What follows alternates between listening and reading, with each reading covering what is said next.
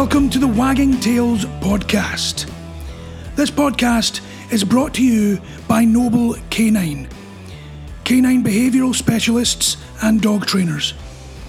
We provide global online consultations and training, as well as physical training and behavioural rehabilitation within Singapore.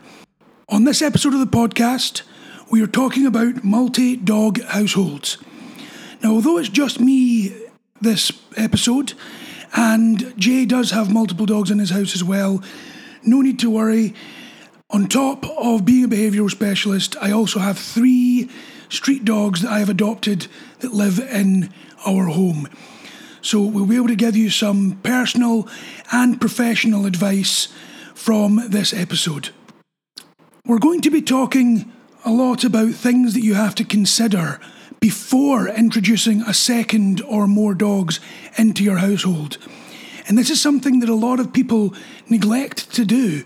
They don't consider all of the pros and cons and the difficulties that might come along with this. So, one of the things that you've got to consider is, of course, is your existing dog behaviourally stable and well trained? Because if this is not the case, honestly, introducing another dog is not going to be the easiest, nor may it be advisable at all. Also, bear in mind that I've heard a lot of people saying, getting a second dog is not that much different from one. Well, this is not the case if you're going to be doing this responsibly. You need to spend time with your dogs individually as well as together. For us, what I try to do is on Mondays, I will take the dogs individually out for walks and some training. So that means I've got Athos going out, Aramis going out again, and Porthos going out one more time. Now, it is incredibly important that you do spend individual time with each dog. This is because you're going to want to build a solid bond between yourself and the dog that you're introducing into your home. And you want to maintain and grow the relationship and the bond that you have with your existing dog as well. You've also got to bear in mind that when you have any dog, whether you've got 1, 2, 3 or 20, training your dog is not optional. It's an obligation. Because for your dog to feel fully comfortable in a human environment, they must be appropriately socialised. They must be trained so that you can have a line of communication with your dog. And you must be able to keep them safe and everybody else around your dog safe as well. When you're introducing a second dog, you're going to have to do this with not only your second dog, but also your existing dog. When you introduce a new dog into the household, there may be some regression with your existing dog. And you've got to bear that in mind, that not only do you have to invest the time and the money to do training with your new dog, but also your existing. Now, on that note of cost, you've also got to ask yourself if you have the financial resources, because you're going to be having to look at vet bills, training costs, pet insurance, additional food, additional dog beds, additional toys, and everything else that your dog could potentially need. So you've got to be very realistic with yourself. When you're looking at getting another dog, it's not just an emotional decision. You must take a look at this and weigh up what we've spoken about already and what we're going to be speaking about further on this podcast. Now, we're going to touch on one of the big misconceptions of a multi-dog household. And that's because a lot of people call their multi-dog household their pack. Now, the word pack normally refers to a dominance-based hierarchy. And domestic dogs do not have that. The social structure of domestic dogs is actually very fluid. Because of the evolution from wolf to domestic dog, our dogs are no longer hunters like wolves are. They're more often than not scavengers and foragers. And that's because they've spent tens of thousands of years scavenging from humans, and that's why they evolved to become domestic dogs. Now, as such, this fluid social standing means that you don't necessarily have an alpha dog or a weaker dog or any of that stuff. What you do have is kind of more similar to roommates, which could then grow into potentially being like siblings, but that's something we're going to touch on later on. But with that, just because you don't have a pack doesn't mean that your dogs don't need leadership. Of course they do. But that's your job. You don't need to prove to your dog that you are the leader. You just have to be a good leader. And many people have heard me saying this before, but to be a good leader, you cannot lose your temper. You shouldn't be showing any aggression, because if you're truly in the leadership position, you don't need to prove anything. You don't need to show aggression. You certainly shouldn't be inflicting violence on your family members or anyone in your team. That's the sign of a weak leader and a weak person. So to be a good leader, you have got to be calm. You've got to be calm in all situations to show that you are under control. This comes along with being confident. Now, to be confident with regards to a multi-dog household, you must educate yourself in multi-dog households. You must educate yourself in canine behaviour so that you can be truly confident in what you're doing when you're leading them. So you've got calm, you've got confident. Now then you must be clear. With dogs, clarity comes from training. You've got to open up that line of communication between yourself as the human and your dog as the canine. Because dogs don't speak any human languages and we don't speak dog. So we've got to teach them a language that they can understand. And you do that through training. And the fourth C is consistency. This is very, very important. The way you train your dogs, the way you treat your dogs must be consistent. Not just consistent with you, but consistent throughout the household. Everybody or every human in the household must be consistent with the dog, using the same training methodologies, using the same training cues or commands, and using the same stacks of commands in different situations so that the dogs do not get confused or conflicted. Now, the next set of 4 to be a good leader is Fs, 4 Fs. You've got to be firm. Yes, I know that might be conflicting to positive training, but you do need to be firm. And the reason I do this is because when you are doing training, you must be addressing your dogs firmly, confidently, calmly, for a number of different reasons, but the one that normally resonates with people the most is that these cues must be able to be used in an emergency situation. And when you're in an emergency situation, let's say there's a house fire and you've got to recall your dog. If your training has all been, hey, Fluffy, come on now, boy, come on, you're okay. Who's a good boy? Who's a good boy? I guarantee you're not going to be able to achieve that level of baby talk during a house fire, or during a dog fight and a dog run, or if your dog's too close to the road and there's a speeding car coming. There's many, many situations that this demands consistency, and to do that, you've got to be consistently firm. At the same time, you've got to be fair. Do not anthropomorphise your dog. Do not treat them really, really different and make it very obvious which dog is the favourite. You must be fair. And the last 2 is a big bonding thing. You've got to be fun and you've got to be friendly. And that is a really, really brief overview of what it takes to be a good leader to your dogs. So now we're going to be looking at a number of questions that people have asked about multi-dog households. We've had quite a few questions from both podcast listeners as well as clients about introducing another dog into the household. So I'm going to be addressing these questions, giving advice and things to look out for as we go through them. The first one is, if I get another dog, will the dogs be best friends? Well, to be honest, they might, but they might not. Like humans, dogs are individuals. So you're effectively bringing a roommate into the house. Sometimes you hit the jackpot and you get on with your roommate like a house on fire.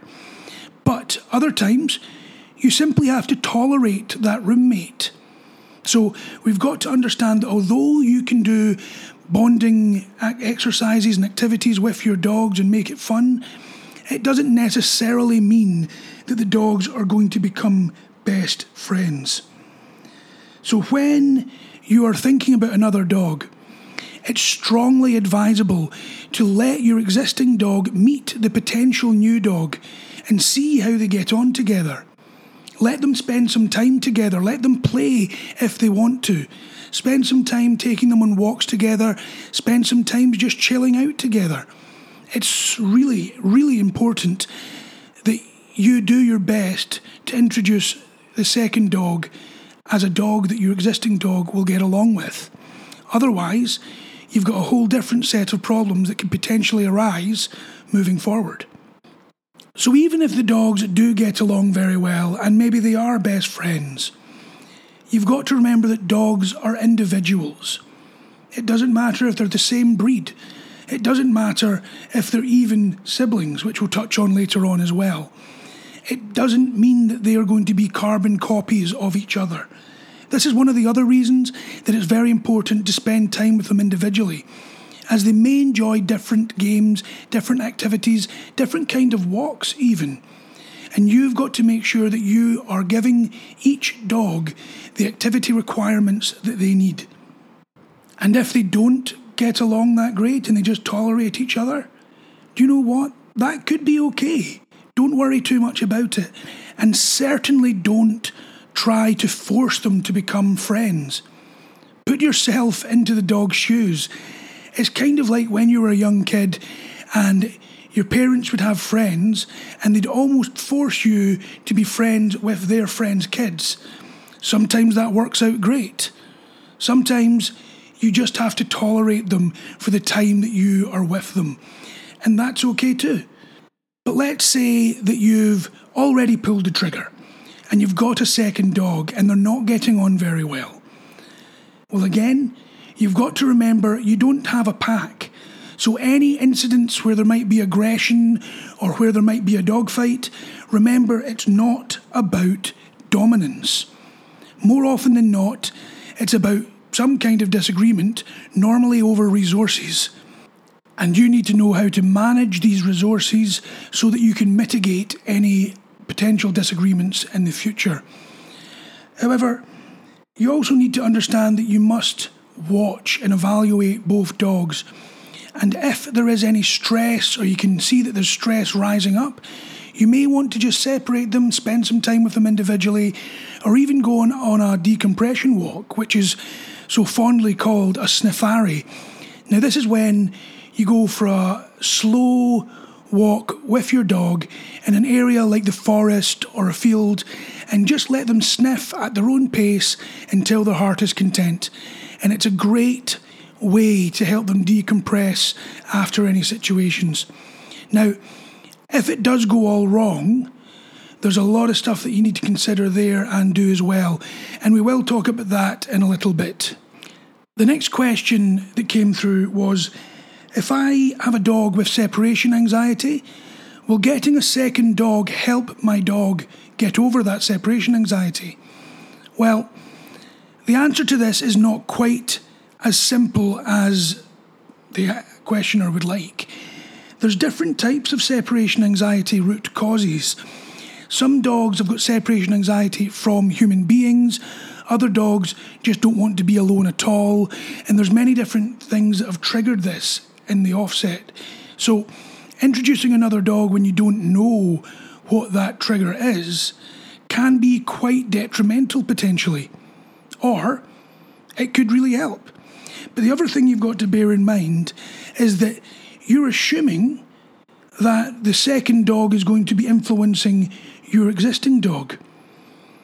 You don't know the state of your new dog, or at least if you don't, you should definitely go and find out about that.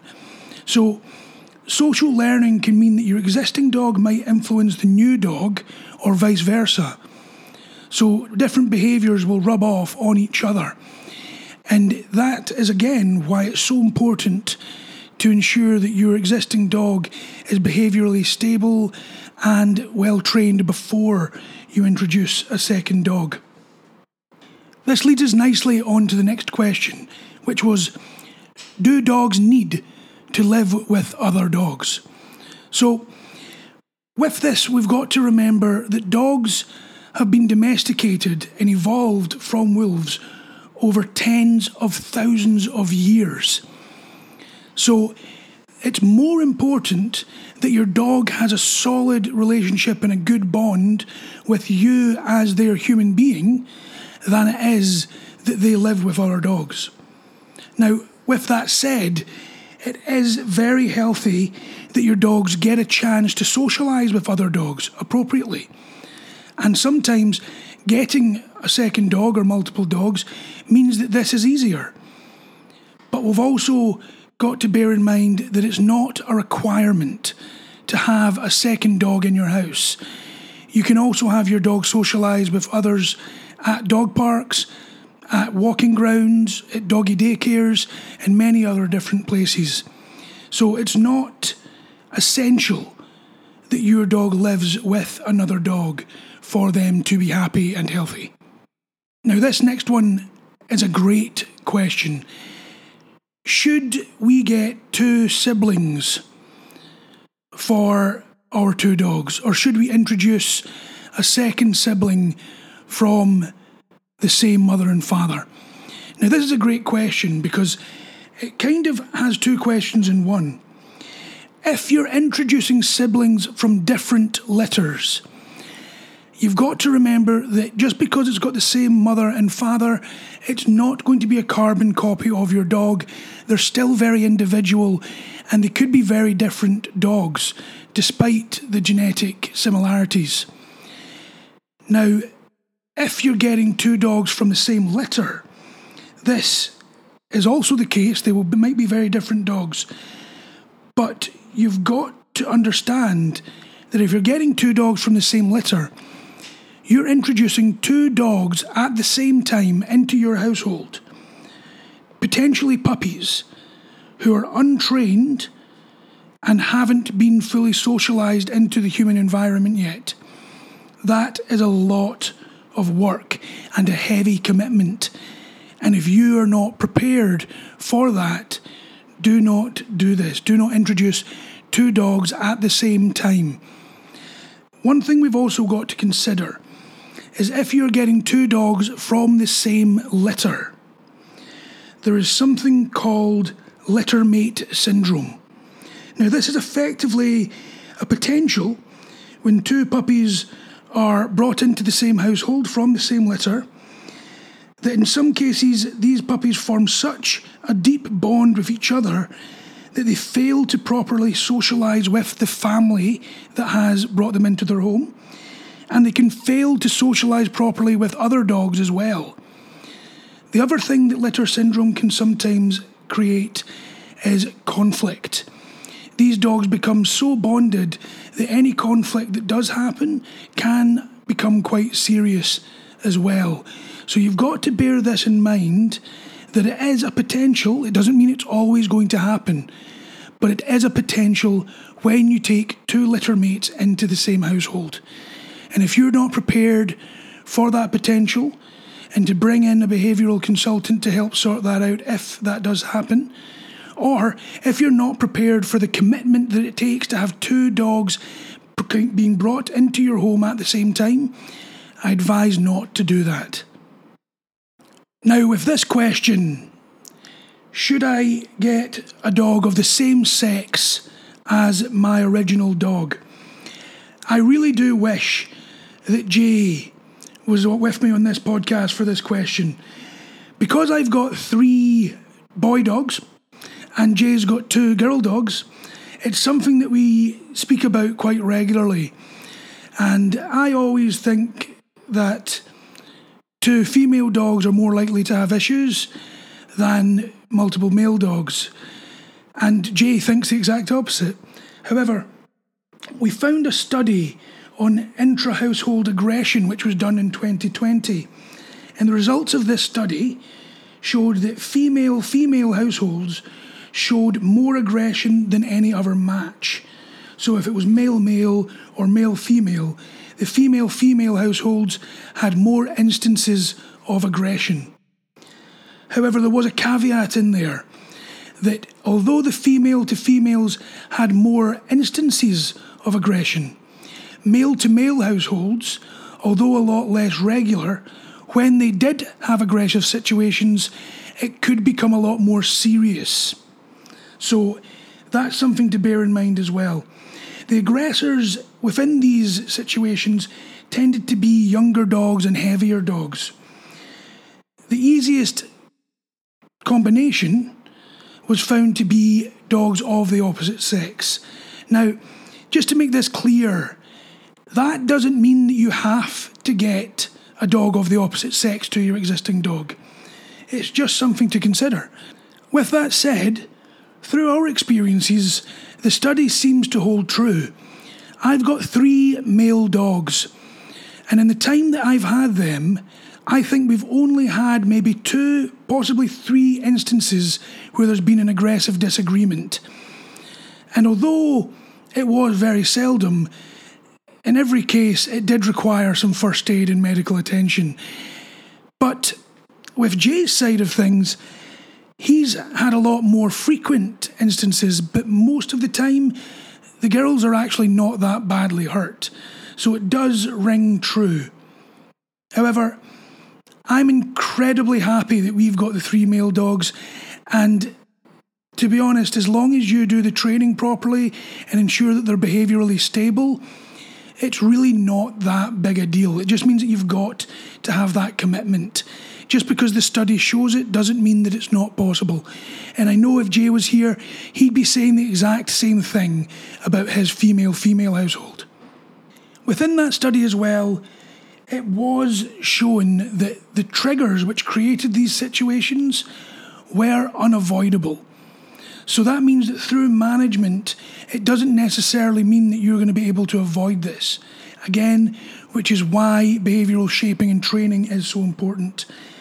Early professional help in multi-dog households has shown to be a huge benefit to mitigate these situations. So, what do we do when something does go wrong? This is a big question because a lot of the time people panic and then shout and scream, or some people even hit their dogs, which is simply not advisable. What you've got to do is, if your dogs are currently in a fight, is you do have to separate them, but don't try to be a hero. Don't put yourself or your hands in between the dogs. That's a sure way to get bitten. It might be a redirected bite. Your dog won't necessarily mean to bite you, but it doesn't mean that it will hurt any less, and it doesn't mean that it might injure you any less. So don't use your own body or hands to separate the dogs. Remembering that we're talking about multi-dog households when this happens, so it means that you're more than likely going to be in your home. So there's a few different items that you can use to help separate your dogs. Sliding a chopping board, a big wooden board, or a large book between your dogs means that you're going to be able to break that connection. And this is where, if you're by yourself, having trained your existing dog comes in very, very strong. You've got to be able to send your existing dog away while you handle your second dog. If there's more than one person in the house, it's strongly advised that each of you take a dog to separate them. Another thing you can use is a large beach towel and roll it up and hold both ends and then basically slide it between the dogs and pull away. It means that your hands are going to be far enough away that you're not going to get hurt. I understand that sounds incredibly rudimentary, and it kind of sounds a little bit like, oh, how would that work? But I promise you that in the moment, it is going to be something that you're going to want to do. You're not going to want to try the wheelbarrow method that a lot of people talk about, because again, that can lead to redirected bites. You're certainly not going to want to go between them, and you're certainly not going to think that splashing water on them is going to help, because 9 times out of 10, it just annoys the dogs even more. Once you've managed to split them, you must separate them completely, ideally into completely different rooms with the doors closed so they can't even see each other. They've got to be in completely different areas of the home. At this time, this is when you allow decompression. Now, you know your dog better than I do. This is a podcast. I don't know your individual dog if this situation happens. And every dog is an individual, and every dog is different. But here's a few ways that you can help your dog decompress after any stressful situation, whether that be a thunderstorm, fireworks, a stressful walk, or even a really exciting play date, or again, if they get into a dog fight with the other dog in the household. Now, as much as some dogs just want to sleep, the other thing that you can use is engagement items. So that means you're talking about Kongs, puzzle toys, even again, just getting a towel, spreading some food in there and rolling it up so they've got to figure out how to remove that food. The other thing which is incredibly useful is decompression training games. Now, that's a topic I could go into at depth, but there's a lot of really good training exercises and games that help decompress your dog after stressful situations. And then we've got my favourite thing for decompression, and as I mentioned earlier, this is the Sniffari, the decompression walk where you allow your dog to have as much sniffing as they like on a really interesting walk. So now you've decompressed the dogs, and now you want to reintroduce them. Before you reintroduce them, do ensure that your dogs are settled and decompressed. You do not want your dogs to still be stressed out, to still have adrenaline pumping when you reintroduce them. You also want to reintroduce them appropriately. Now, you almost would do this like you were introducing two stranger dogs. And the most effective way that I've found this to be done is with an introductory parallel walk. Now, there's a lot to a parallel walk. Effectively, you're walking the dogs using distance and altering that distance and altering the order in which they are walking to allow familiarization before you allow them to actually engage with each other. What I'll do is on the show notes of this podcast, I'll put a link to an article that I've written on how to do a parallel walk when you're introducing a dog to a new dog or when you're reintroducing a dog after an incident like this. If you don't have the appropriate situation where you can do a parallel walk, another way of doing it is by ideally being outside in an area where you can do parallel play. Now at this point, you want to be keeping both dogs on leash, probably a long line, so that you've got control but you're allowing them the freedom to be able to play properly. And this means that you're playing side by side at a distance, and you'll gradually bring them in closer, and then when you get close enough, you'll allow them to engage slowly. When you've got them on leash, you must understand that when they are engaging with each other, the leash must be loose. If you are holding that leash in tension, you are only increasing the likelihood that the dogs are going to re-engage with an altercation. If you don't have another person or you don't have an area that you can do parallel play or a parallel walk, and you must do it in the house, it's important that you use a barrier and that you perform training games with each dog, switching regularly so that neither of them becomes possessive over the exercises. And you'll do this allowing them to be closer and closer to each other until you can let them reintroduce themselves to each other in a gentle manner. You must be very aware and reading your dog's body language when you're doing this reintroduction. If there is any sign of aggression, you separate the dogs again. Do not allow that to bring itself back up to a dog fight. That would be extremely detrimental to their relationship. And then you've got to do the process all over again. Now, even if you've managed to reintroduce your dogs appropriately after a situation like this, it's important that we evaluate what happened. And if this happened over resources, or if it happened over possessiveness of attention or anything like that, we've got to look at management. Now, when you talk about management, people always think about puppies, or they think about babies. And this is when you puppy-proof the house, you put up baby gates, you might have a pen for them. You're effectively restricting access to things that they could potentially damage or things that could potentially harm them. Now, this is no different for older dogs. If you've got an older dog with another dog in the house and there has been any resource guarding at all, it means that you may need to remove the items that they were resource guarding themselves. So, in my house, for example, although my dogs don't show any resource guarding at all, really, I do not leave any dog toys lying around in the house. I do not leave any chews lying around in the house.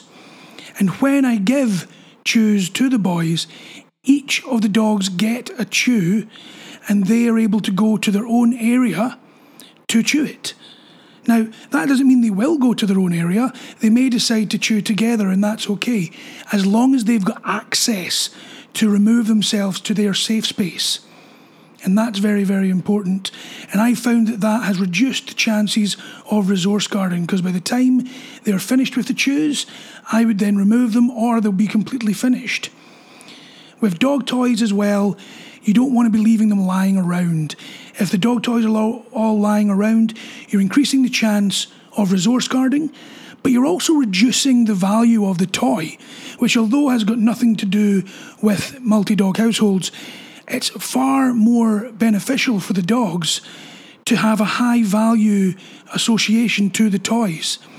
And it also means that you can use different toys for different games or different situations, which can help with teaching them new games or new training elements. And finally, when it comes to dealing with the aftermath of a dog fight or a disagreement in your house, it is strongly advised to get in touch with a behavioural specialist and ensure that you can get the dogs back on the right track. Because nobody wants a household where there is constant fights between your dogs. It becomes incredibly stressful. I've had many a client come to me with this problem, and a lot of the time they're at the stage where they're pulling their hair out before they actually reach out to me. I would strongly advise that if it happens, reach out to a behavioural specialist early, so that you don't stress yourself out, you don't stress out the rest of your family, and you don't stress your dogs out. And just to bounce back to avoiding these situations in the first place, you've got to remember you do not treat your multiple dogs as one entity. They are individuals. They've got their own personalities, they've got their own likes and dislikes, they've got their own way of bonding with you. And it's very important that you cultivate that. I know I've said it a couple of times, but this is why we spend individual time with them. This is why we take the time to bond with them as individuals and use the activities that they enjoy to reach their activity requirements and make sure we're hitting them. So this means that you also need to ensure that they've got their own dog beds, they've got their own safe space that they can go to get away from the other dog or from the rest of the family. Because if you're wanting to keep the dogs safe from each other, or to keep your family safe from your dogs, all you have to do is make sure that your dogs feel safe in the environment.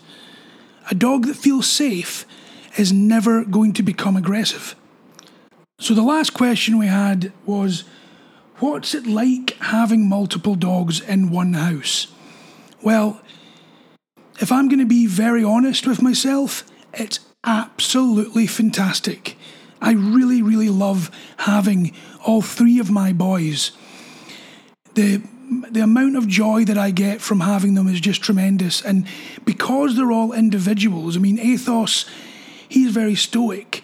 He's quite chilled out, but he really enjoys just going on a walk with me and chilling out at a green area in a field or in a park, something like that. His main reward that he loves is affection.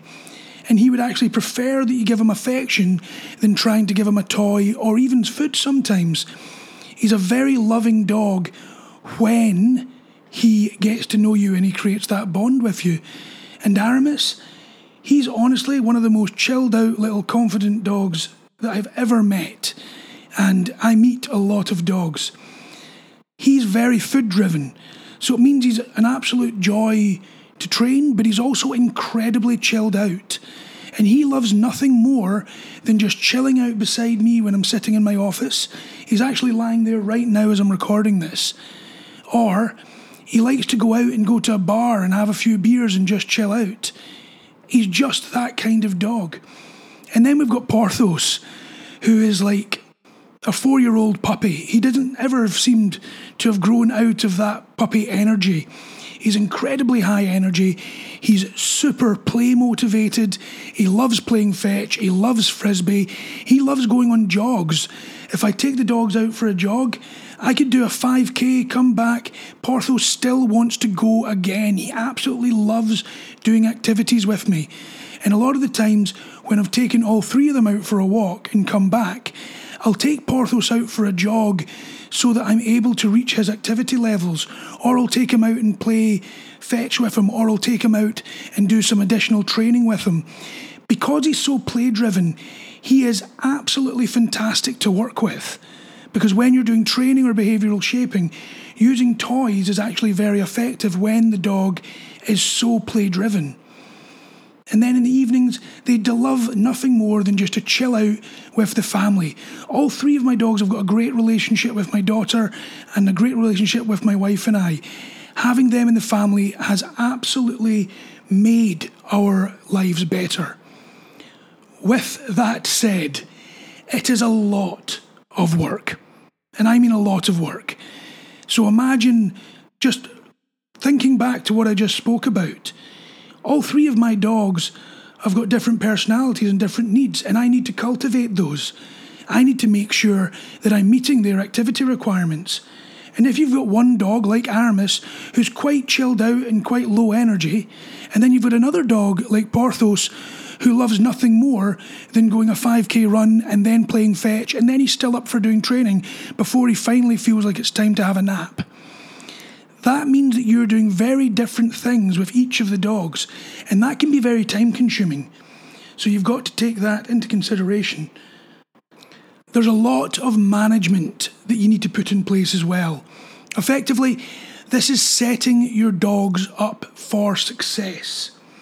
And it means not just physical management, such as baby gates or having their own space, having their own beds. It can be more about enrichment, making sure that you're ensuring they get the enrichment that they need. It's about making sure that you're giving them the appropriate training so that they can live together in harmony and successfully. Now, this doesn't just mean training your dogs. This means ensuring that you are using the training appropriately. For something just as simple as answering the door. When you've got one dog and the doorbell rings, and the dog might run to the door, one dog's fairly easy just to whip into a room and close the baby gate behind them. But if you've got 2, 3, 4 dogs, you need to make sure that you have trained your dogs to go and sit and stay or to go to bed when that doorbell rings. So not only are you training your dogs, you're actually having to set up and condition behavioural sets to keep yourself sane, so that you're not getting stressed out every time something happens. It also means knowing which stacking to use of these training cues so that you're able to send the dogs away or to send them both or 3 to a certain area so that you're able to control the movements when necessary. A great example of this is my oldest Athos and the youngest Porthos. Now, Athos and Porthos love to play rough together. They absolutely love it. And when they're outside and they're running around in the field, they can really get quite rough, to the point where some people might think that they're actually fighting, but it's very much play. However, in the house, Athos prefers to chill out. He is kind of thinking there's a time and a place for the roughhousing, and it's not in the house. And that's fine, because the only area in the house that they're allowed to play like that is the living room. Every other room is a calm environment for the dogs, and that's something that we've also conditioned as well. Something that I also advise people with multi-dogs or individual dogs that is conditioned for them.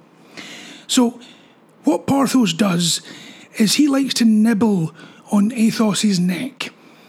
And he's basically trying to get a rise out of Athos, trying to get Athos to break and start to play.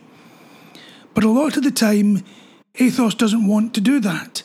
And when Porthos is doing it, you can see that Athos is getting frustrated.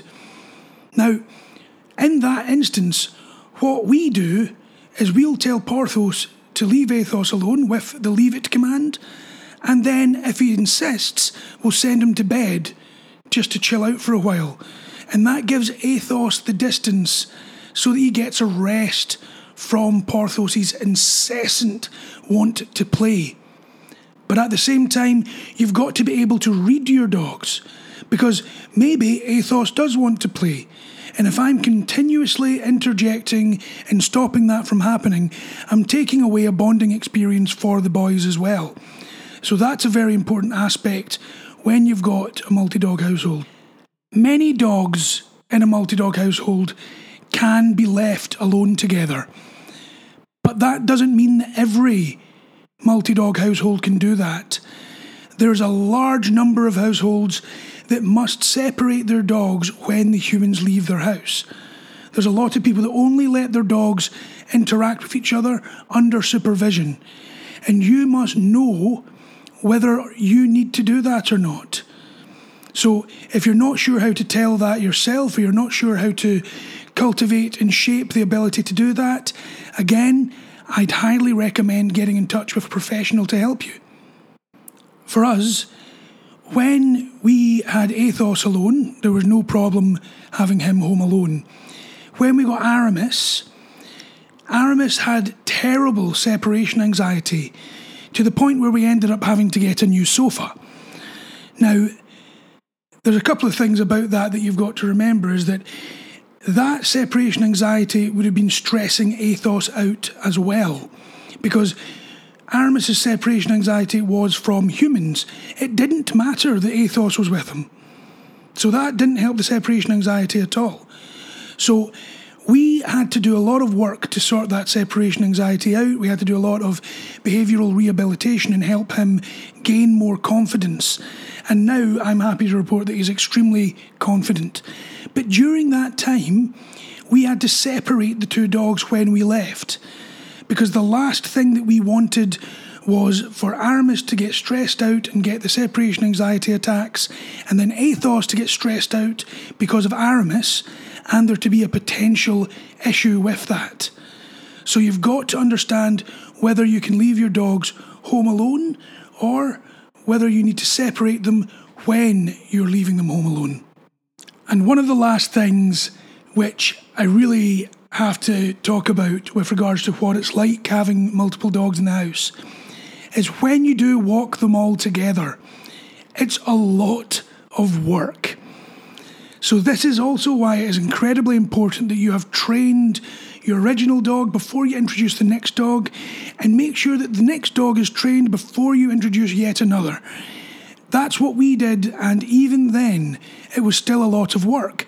Because although I had Athos walking nicely, I was having to then teach Aramis.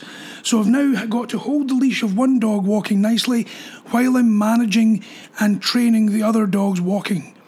And then, when we got Porthos, both Athos and Aramis are walking nicely, but Porthos is needing to learn how to walk properly. It's a lot to manage. It's a lot of work. And if you had multiple dogs that didn't know how to walk properly, it would probably end up being a bit of a nightmare. So this is why it is super important that not only do you train your dogs, you also make sure that your leash skills are on point.